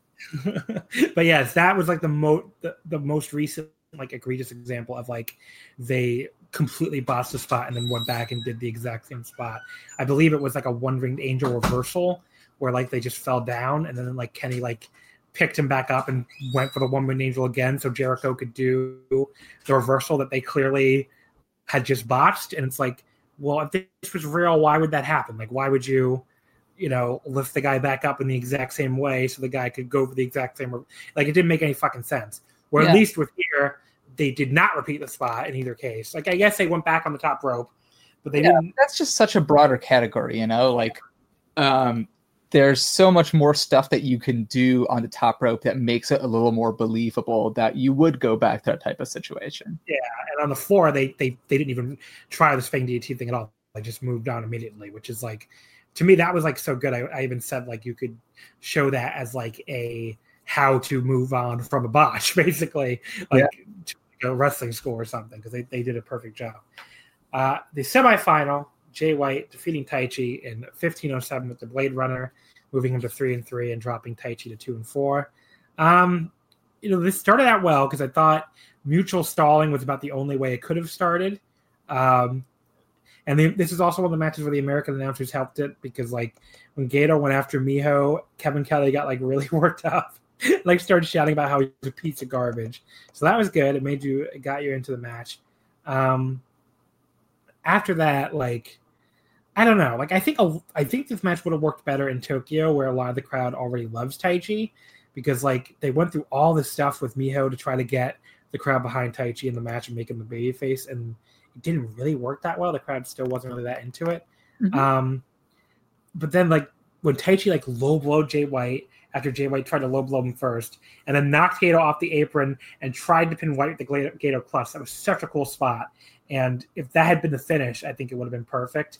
But Gato recovered to pull the ref out, which was like, okay, why is this not a DQ like it was a few shows ago? So that was annoying. At the end of the day, I ended up going 3 1/4. Like, there was some appeal here to the whole, like, 2 sleazeballs collide thing. Mm-hmm. But there were some really cool spots in it. But, like, I don't know, it became way too much about the seconds. And it really didn't need the fucking Blade Runner reversal dance it had at the end either, which it just felt even more shoehorned into this than it does in some Jay White matches. Yeah, I think I'm roughly in the same place as you. I went 3.5. I do want to highlight a couple things that I really loved. I actually thought that regardless of the crowd reaction to him, and I did think that it, picked up as the match went on, but I was really surprised with how well Taichi worked as the babyface in this match. I thought that he did a great job of being the lesser of two evils and somebody who at least has a principle to him. Like, Jay White, you get the sense that he will try to protect Gedo if it costs nothing to him. But the moment that, he has any sort of calculus of it's me or him, he's just going to throw this guy aside. But Taichi really does care about Miho. And their, dynamic is one of the best recurring things throughout this tournament. I loved how there was that point where Jay was waiting for the stall fest to run out. And he just kind of sat up on the turnbuckles like Tyler Breeze used to do. And then it cuts to Taichi and Miho. And Miho just has this sweetest, most innocent smile and just puts her head in her hands like she's dozing off for a cute little nap. And that dynamic of lovable rogues, Taichi and Miho, even if it only is there for one match, I thought they so easily and so naturally slotted into it. So I was very much impressed by that. But like you said, it is a Jay White match, and it is a match that is subject to a lot of the same bullshit that's been dragging his whole tournament down. So 3.5 for me. Good match with some memorable moments, but definitely did not need all the bullshit that it had. I mean, and this was the match too where I tweeted Jay White is my least favorite competitor in this tournament, which somebody was like, "Oh, but Fale." I'm like, least favorite is not worst. Fale is clearly the worst, but Jay White, first of all, he's in a more prominent position, and second of all, there's so many fucking matches where I'm I can see some potential here. You could do something here, but you just fuck it up. So, and this was another big one where I saw the potential of these two sleazeballs colliding. Like you said, putting over Taichi and Miho as this, like you said, lovable rogues and really getting Taichi over as a face in this match. And but Jay White just dragged it down again. And it felt like it wasn't, no fault of anybody else involved. It just felt like it just doesn't work. So, yeah. And I think a good point of comparison between Fale and White here is that we all kind of expect that from Fale at this point. But Jay White, I'm very disappointed with this tournament this year because he had a maybe slightly better tournament last year, but that was also when he was in the 2018 A block, which was a really bad block. So I kind of expected that okay, well, put him in with a block that's full of really good wrestlers, Naito, Juice, Ishii, Shingo, Moxley, and he's gonna have some great matches. But it turns out one of those has been a good match of the ones that have been so far. I have two so far. That's it. Yeah, so I think 2 matches, same for me, that we've really enjoyed.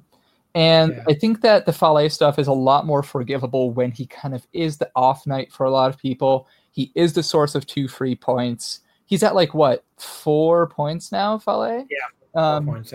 Yeah, and it feels like that what they're doing with him this year is to say that okay, well, we're going to have him end at something like 6 points 2 years in a row, and then that's going to be the justification to just, kind of quietly shoo him out of the tournament in future years after we spent so much time making him this monster who averaged 10 points in his first few years. So I can forgive a lot more of what they're doing with Fale because there is a context to it that I can understand. Whereas Jay White is, again, somebody who has a tremendous amount of talent. I love his character work. All the stuff that he says when he slides out the ring at the start of a match and starts talking about how smart he is and all that, that's really fun and entertaining. It's just that the moment he is forced to do wrestling moves in any kind of order, he loses everything appealing about him. Yeah. And obviously he's also just in a far more prominent position. He's probably going to be in the match that decides the block, if not, mean, it will partly decide the block. It could be the one where the winner just goes through. So, like, it's a way more prominent position. The main event, Hiroki Goto defeating Tomohiro Ishii in 18:01 with the GTR. Moves Goto to 3-3 and drops Ishii also to 3-3. This is a tough one for me to talk about because it's one of these matches where I think you can. It's a critique. I have this critique for this match that a lot of the people had about Ishii and Naito, where I think this was just their generic match. I think you could close your eyes and imagine the exact match they had, which isn't a bad thing when it's these two, but I really can't go higher than 4 stars on a match like that. There was nothing that made it stand out to me. There was nothing they did that was remotely unexpected. It just felt like felt like a computer playing out a simulation of the Ishii Goto match that would, happen. So, it wasn't, that's not to say it wasn't really good. It just didn't have anything special to take it above that level. Yeah, absolutely. So what rating did you come down on for it? 4 stars. 4 stars. Talking about a 4-star autopilot, this could be any match that they had match. And yet, Yano, where's the respect? Sorry, I will try to beg that drum a little less. But spoiler, I also give a very high star rating to the last Yano match. But the point is about this, I agree absolutely with your sense of this is just a match that they could have. But I actually thought that it was a little worse than the kind of archetypal Goto Ishii match. I thought that they worked surprisingly slowly. I think that these two work best when they both are very fired up and when they're kind of ramming into each other at maximum speed with these, shoulder blocks where either both of them stand still or one of them just gets, bounced back to the ropes and comes back with another shoulder block, or when they, do these very fast lariat exchanges or, other running strike exchanges. But this felt like it was a little chiller in its pace than a lot of their other matches. So I don't know. It did not do anything for me. It certainly didn't help with my perceptions that Goto is having a pretty bad tournament. He hasn't seemed to find a lot of that spark, except in, rare cases like his match with Naito, where he really did look pissed off and like that, sort of very angry, fiery killer that we know he can be on occasion. But this was 2 3/4 for me. I felt like it was even a step below the match that you would see when you kind of close your eyes and imagine a Goto Ishii match. And overall for the night, not a great night, very middling again. It's like a 3.6 average rating, so pretty good show. Nothing terrible, which was better than the last few nights. Had a lot of stuff under 3, but just only a couple matches of 4 flat and nothing above that. So not to standards of some of the other nights of the G1. That brings us to this weekend in Osaka, night 13. Which was the A block night in Osaka on August 3rd. In the Ideon Arena, Osaka. This whole tournament, both nights, I don't think it's a spoiler to say, felt like we really broke out of the mid-tournament malaise here with some 2 really great nights here. But I think that started with Kenta. Oh, sorry, go ahead. Night. What were you going to say? Sorry? Oh, I'm sorry. I said this might have been the best A block night for me. I think it was for me. Oh no, it was just below some of the other ones. Yeah. So, but it was up there. So it opened up with Kenta and Bad Luck Fale. Kenta beat him in 7:20, or no, Fale beat him with 7:20 in a schoolboy. I'm sorry. So moved to 2-5 with 4 points and dropped Kenta to 4-3 with 8 points. I think I see schoolboy. I'm just like, well, that has to be obviously a Fale. Fale lost, but no, Bad Luck Fale won a match with a schoolboy, folks. Of course, it was a distraction roll-up, which, isn't very good. Who likes distraction finishes? But I didn't think it was the worst Fale match of the tournament. I thought it was perfectly fine, if a little dull most of the way, but then I had to take points off of that finish. So yeah, I went 2 1/4. 2 1/4 for me, too. I think it would have been in the roughly 3-star range without that horrible finish of look, at this point Fale just looks like the biggest joke in the world. And I get that you need somebody to give people points and kind of make the math work like you can do with Yano and B Block. But to have somebody who is this 350-pound super heavyweight need to win with a schoolboy off a double distraction, it's not even that, like, he's getting this double distraction and then he's using that to get some kind of interference blow against Kenta and then lay him out with the bad luck fall. It's that he's doing a schoolboy. Like, you cannot take this guy seriously at all whatsoever anymore. So, in a quarter, it really feels like they're kind of done with Fale at this point. And I would be surprised if we see him in next year's tournament, because it just feels like they've kind of given up on him in this role that he had in the G1 2017 and earlier, where, he's this guy who will get a high score, will be this daunting mountain to climb, and will make the math work however you need to make it work. Yeah, I mean, like, it kind of feels like right now, like that, like, look, if when he came back to that Okada feud at the start of the year, that was like grown, like, why are we doing this again? He's already been doing nothing. They can't go back to that again. Like, come on. If we get to fucking February and they're like, all right, it's time for another Okada Fale feud, it's going to be so fucking terrible. Do not do that again. I hope this is like the end now, that was the last hurrah for Bad Luck Fale as like a major roadblock to anybody. Because after G1, he feels, like you're saying, just feels like a complete joke. The second G1 match, Zack Sabre Jr. defeating Lance Archer in 10:43 with another roll up, this time off it was a great counter of the blackout for the win. So this wasn't a blowaway. Oh, it moved Zack 3 and 4, 6 points. Archer 2 and 5, 4 points. Not a blowaway match, but a good match. I went 3.5 on it. I thought it was a good big versus little match. I like that Lance got to do some, technical wrestling with the arm ringers and arm bar counters and stuff. He was pretty good at it. Not, definitely not terrible or anything. So I enjoyed it. Just nothing that knocked my socks off or anything. Yeah. I gave this 4 flat. I very much enjoyed it. This was my favorite Archer match of the whole tournament. And I think that they hit a rhythm that I was super into. I think just Zack is really good against much bigger guys.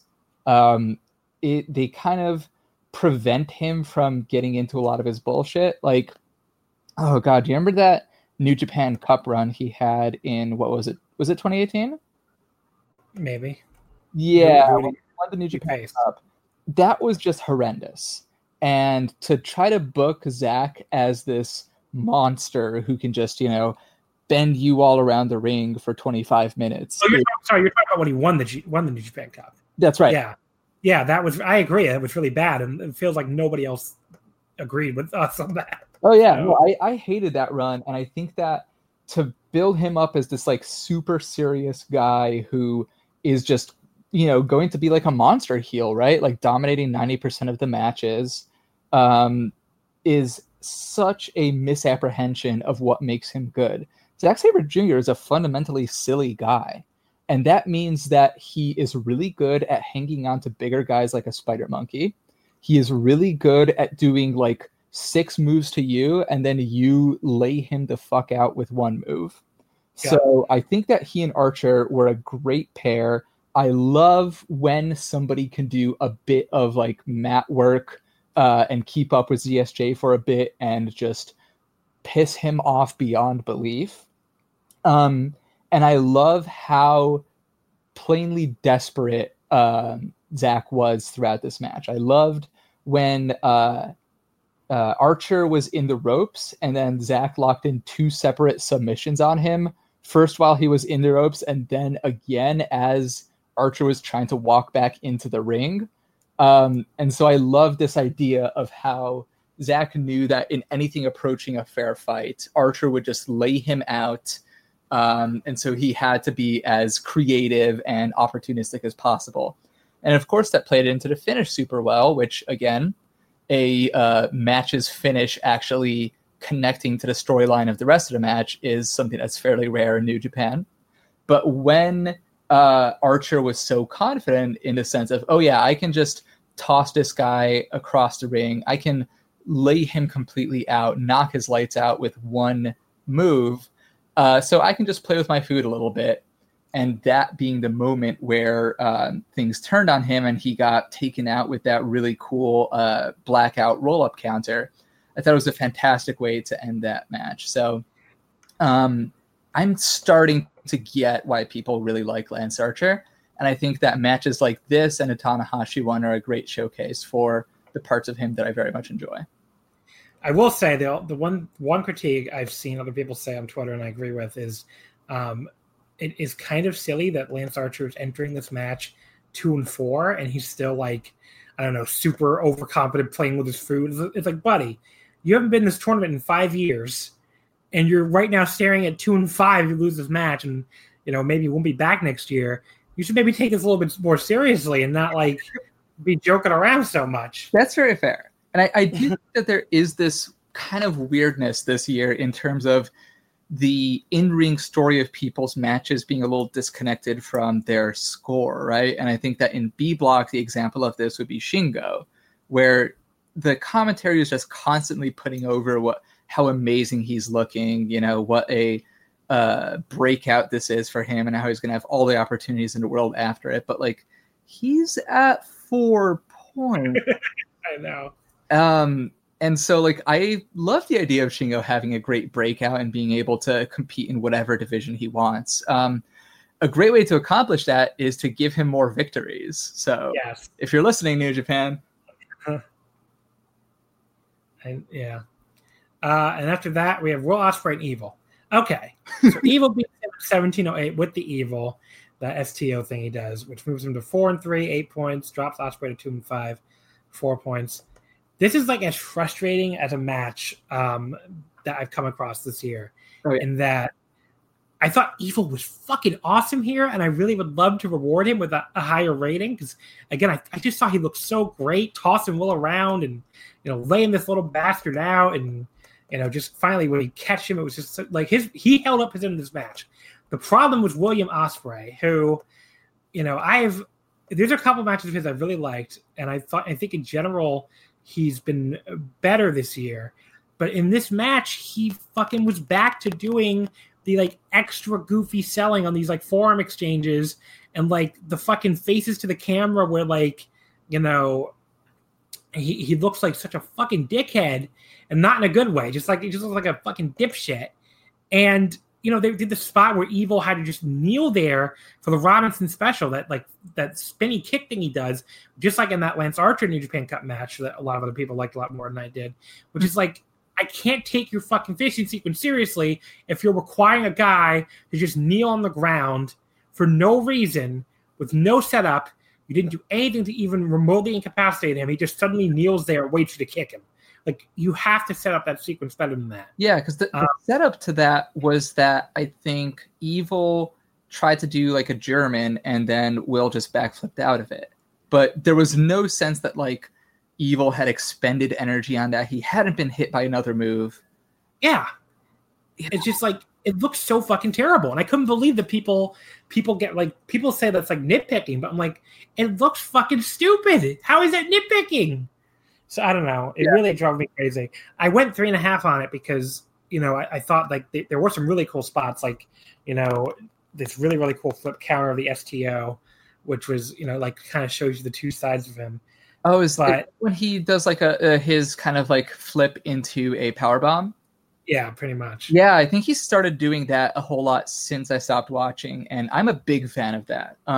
I think that's the right kind of convoluted anime bullshit that Will Ospreay needs to be doing. But funnily enough, I didn't think that Robinson special setup was the worst Ospreay spot setup in this match. Because at least it was part of an otherwise very hot finishing sequence. For me, the worst one was, do you remember right after Will, or rather Evil got stuffed on his attempt to do the aided magic killer? Mm-hmm. And Will just comes off the ropes doing his handspring backflip kick. And again, that was even less of a situation where it made any sense for Evil to get hit by that. Because at least in the Robinson special one, there was the sense that, like, okay, Evil has just expended some energy trying to, hit a move, and he's ended up on his back, because that's where you end up when you throw a suplex. But here, it was just Evil is trying to set up this move. It doesn't work. And then he just stands there perfectly still, watching Will Ospreay dive into the ropes and backflip off of them for like 3 seconds solid. And that was the one that took me out of it most. I ended up at the same place as you, 3.5 stars. I also thought Evil looked amazing in his match. And I even thought that Ospreay looked really good in the finishing sequence. I think that him having those really elaborate finishing sequences where kind of like realistic logic breaks down, and it is just this kind of, we're both, firing at 100% and getting all our coolest moves off. That can be really fun. And Will Ospreay often does it really fun. But so much of the setup to this match was right back to all this Will Ospreay bullshit that, you always hope he's going to mature past and, figure out how to become more of a well-rounded wrestler. But it does just kind of look you right in the face in matches like this. So, yeah, I mean, like, I saw a lot of people went a lot higher on it. So I did want to point out, a lot of people like this a lot better than we did. But just, I get it. I mean, if the William, like, if his fucking faces and everything doesn't annoy you as much, I can see why you're willing to go a lot higher, even if you, ignore those, the terrible spots we just talked about. But, I just can't see going any higher than like 3.5 for me, because I just, the Williamness, I guess, like really came through in this match where, I gave 4.5 to some of the other matches because it didn't come through. Like the Okada one and the Ibushi one, it didn't come through like that. But here it was just like, I don't know. He's been very feast or famine for me in this tournament. I have 2 4.5s, a 4 stars against Lance Archer, and then a 3 3/4. But then I also have a 2.5, which was the match with I guess it was match with Fale, a 2 3/4 against Zach, and now a 3.5 against Evil, where he probably should have been even higher. But just especially with what Evil performed in this match, but he just couldn't get up that level. Okay, the semifinal. Kota Ibushi defeating Hiroshi Tanahashi in 15:53 with the Kamigoe and to move to 5-2, 10 points, essentially eliminate Tanahashi at 4-3 with 8 points. This was awesome.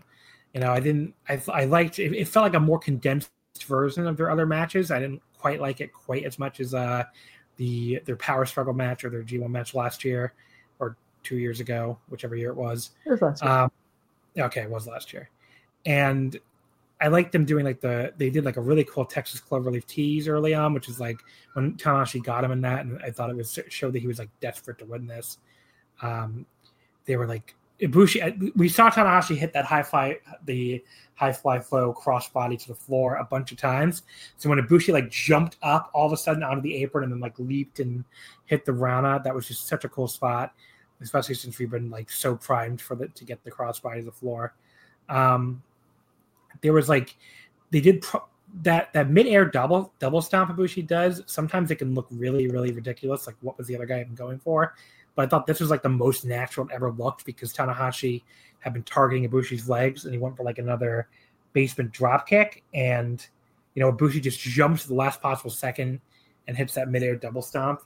So it was great. And then Kota, they did a thing where they had the strike exchange where Kota suddenly looks, really gets really flustered when he gets hit in the face. He started going nuts for that. And then Tanahashi actually was holding his own in that strike exchange, was hitting some really brutal slaps to the face before Ibushi busted out that awesome charge up lariat to put a stop to that. And then of course when he busts out the Yao call and the Bame against Tanahashi, it's even more awesome than usual because of all the history with him and Nakamura.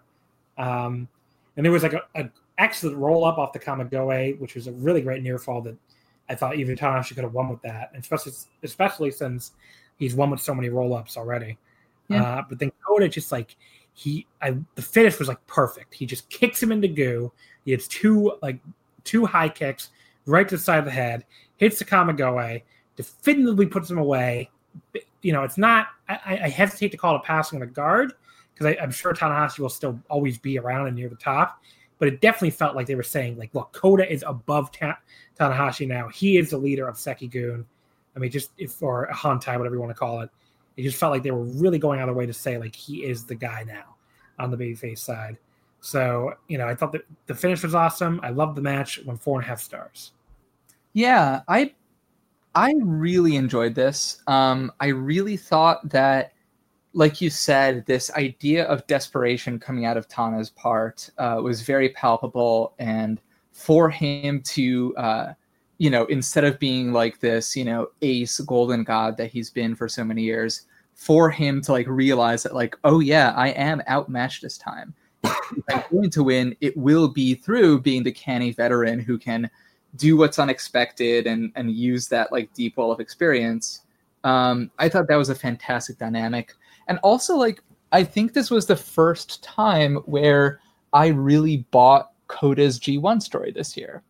Because, they did the thing with him that they love to do of kind of start him off pretty cool and then gradually have him go on a tear. And I think it's, I think fairly likely that he might win the block at this point. But this was the first match where it really felt like, oh, okay, I now fully believe in him winning the block as opposed to just, kind of coasting along until he gets to the finals. So I thought that the fact that he, for the first time, like hit some of his really classic spots that he's been denied from having all tournament.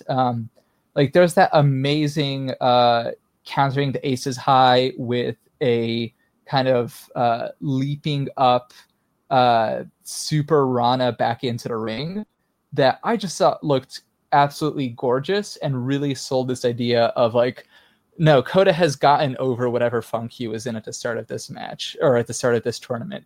He is here and he will kick your ass and he is exactly as good as you remember him being. So 4.5 stars for me. Fantastic match. And it really made me excited about a Kota whoever final.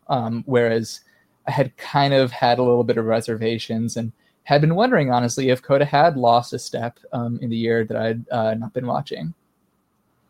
And then we have the main event of the evening, which is Okada and Sonata. Sonata giving Okada his first loss, so Okada drops to 6-1, and Sonata is now 3-4.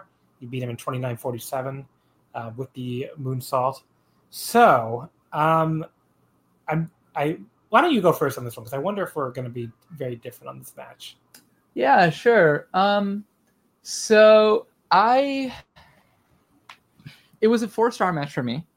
Okay. I thought that this is the sort of match that whether or not you go into it spoiled hugely determines how you feel about it. And it is a sort of match where, for better or worse, nothing matters except for the last minute or so. And, I think that I've kind of made clear by this point in the podcast that I'm very skeptical of very long matches at this point. And I think that sense of, oh, okay, they're working very slow for the first section of this. I know what's going on. They're going to get very close to the end. Let's just kind of fast forward to there already. That really marred the first, honestly, like 15, 20 minutes of the match. But I really thought that last sequence was stellar.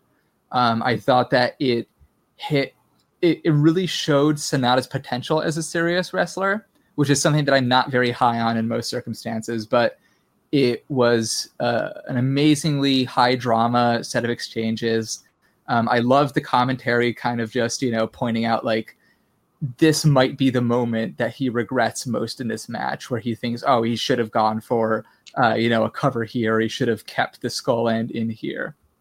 And I think that there was enough genuine drama to say, like, it's not obvious what happens when it hits that very final section. It could be that they kind of give him this moment of, oh, it was so close, and he loses at, 29-40. It could be that they go to a time limit draw, and it could be that they finally have him, beat that demon of his and take that next step. So I thought this was a really good last couple minutes that could only be that good by being the last couple minutes, because they certainly wouldn't have had as much drama if that was all taking place at minute 20. But kind of the double-edged sword here is that it did mean that we had so much time of very slow, very Okada and Sonata-esque buildup of just marking down time. So I'm very much of two minds about this match. 4 stars. I totally see the arguments to shoot it up even higher, but I think it just dragged too much in the beginning for me to really, really embrace it. See, now I'm very much on the other side. I went 4 3/4 on this. I mean, this is the second time I've gone 4 3/4 on Okada Sonata. I like this just a little bit below the New Japan Cup final match. And in both cases, I actually liked the opening 10 minutes, even though it's slow and methodical. I thought they told a very effective story of, Okada is not taking this man seriously. I didn't think it was pointless and just there to pad the time. I thought they told a story of Okada being on a level above, and the way they turned the crowd too, where the crowd was not really 100% behind Sonata at the start, but by the time Okada did that 1-foot pin, after that brutal DDT on the floor, I thought they really got behind Sonata for the rest of the match. So I hesitate to call that first 10 minutes pointless, and I definitely I don't even really think it was boring. I just think it was, it was slower paced for sure. Mm-hmm. I mean, the one match where I did think the opening 10 to 15 minutes were really boring was the Wrestling Dontaku title match, which is the only one of the three I didn't like at all. I went 4 3/4 on this, 4 3/4 in the Japan Cup final. I think I went 3 1/4 on that Dontaku match. So very extremes there between these three matches. But this was you got the 1-foot pin, the crowd structure when Sonata, the match structure when Sonata went to that dive on the floor and the crowd was going nuts for him, which was really good. There was a really great reversal sequence ending with the rope-assisted Magic Killer. And then Okada got really fired up, telling Sonata to hit him harder on the forearm exchange. The skull encounters, like I said, that could be very hit or miss. I thought the one where where Okada countered straight into the short arm Rainmaker, they got absolutely perfect. They did the Rainmaker counter into a short arm lariat by the other guy again, which I think is a great spot with the Skull Maker, I guess you could call it, with Sonata. And then the drama down the stretch, like you said, was just amazing. I was really rooting hard for Sonata here, someone that likes him in general. And I can understand people saying, it's predictable because Okada, the champion starts 6-0 and then loses. They've done that theme a few years in a row. But that doesn't mean they had to do it here, especially when you're in the last few minutes, when you're watching. Someone got on me on Twitter for that, but it's look, when you're watching the last few minutes, it could have been a time limit draw. Yeah, that would not have eliminated Ibushi. Ibushi would have been 3 points back and still would have, has a direct match against Okada remaining. So it did not have to be an Okada, a Sonata win here. So they could have done the draw. So I totally disagree with this idea that there was somehow not drama down the stretch. That to me is you're looking to not like it at that point. Maybe that's harsh, but it's if you really have convinced yourself, especially if you're watching it spoiled, of course, you already know what's going to happen. But if you're watching it unspoiled, there's no reason why they couldn't have been a time limit draw when you get down to the last 13 seconds. So Okada gets the knees up, which I was so angry when he did that.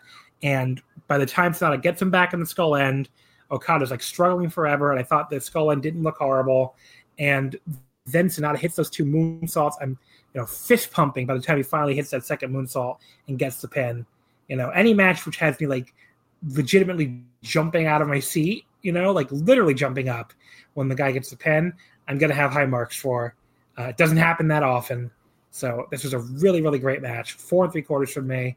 At the time became I think it's my second best match of the tournament at this point. So right behind Naito and Ishii. So really, really great match. Yeah. So overall this night, definitely in the upper echelon here. I went with 3.7 average. Only dragged down really by that Fale Kenta match, with everything else being, at least pretty good. And then obviously, these when the cards came out and they had announced Tanahashi, Ibushi, and Okada Sonata back to back, I had those two circled and they did not disappoint at 4.5 and 4 3/4. All right, so that brings us to the last show we're going to talk about here, the other Osaka show from earlier today, as we're recording this, Sunday, August 4th, which is night 14. It opened up with Tomohiro Ishii and Toru Yano. Ishii beating Yano in 9:36 with the vertical drop brainbuster to move to 4-3, 8 points, drops out on 3-4, 6 points. Again, as the official Yano fan here, why don't you start with this one? I would be honored to. So, I think I mentioned that, like, as much as I'm a big Yano fan, I gave most of his matches, for the first half of the tournament, maybe something like in the low 3 stars, like 3/4, 3.5 range.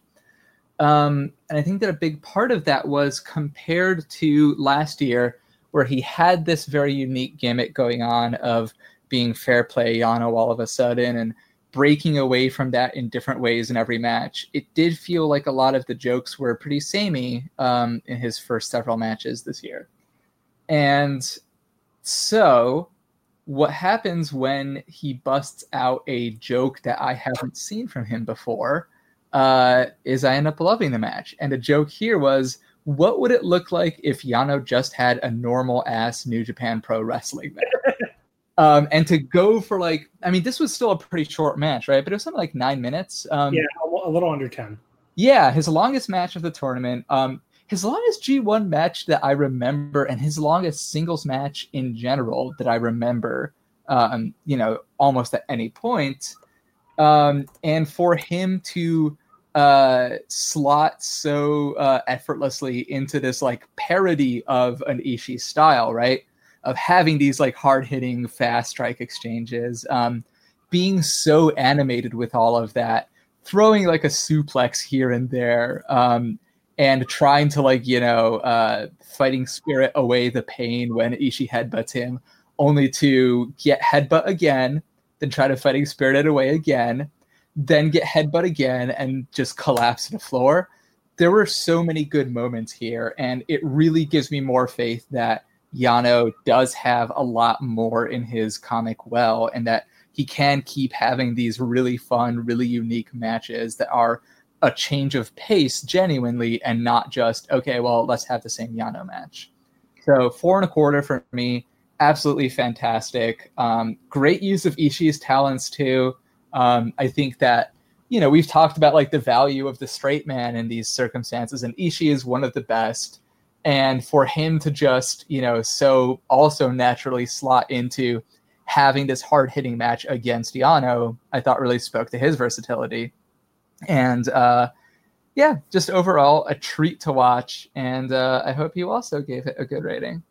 So before I give my rating, I want to just mention, I looked this up now because I was curious. Sure. He did have one match last year in the G1 that was longer than this one. Do you want to guess against who? Oh, no. Was it his Tamatonga match? No, it was Zack Sabre Jr. Oh, that's right. They went 10:34. That's right.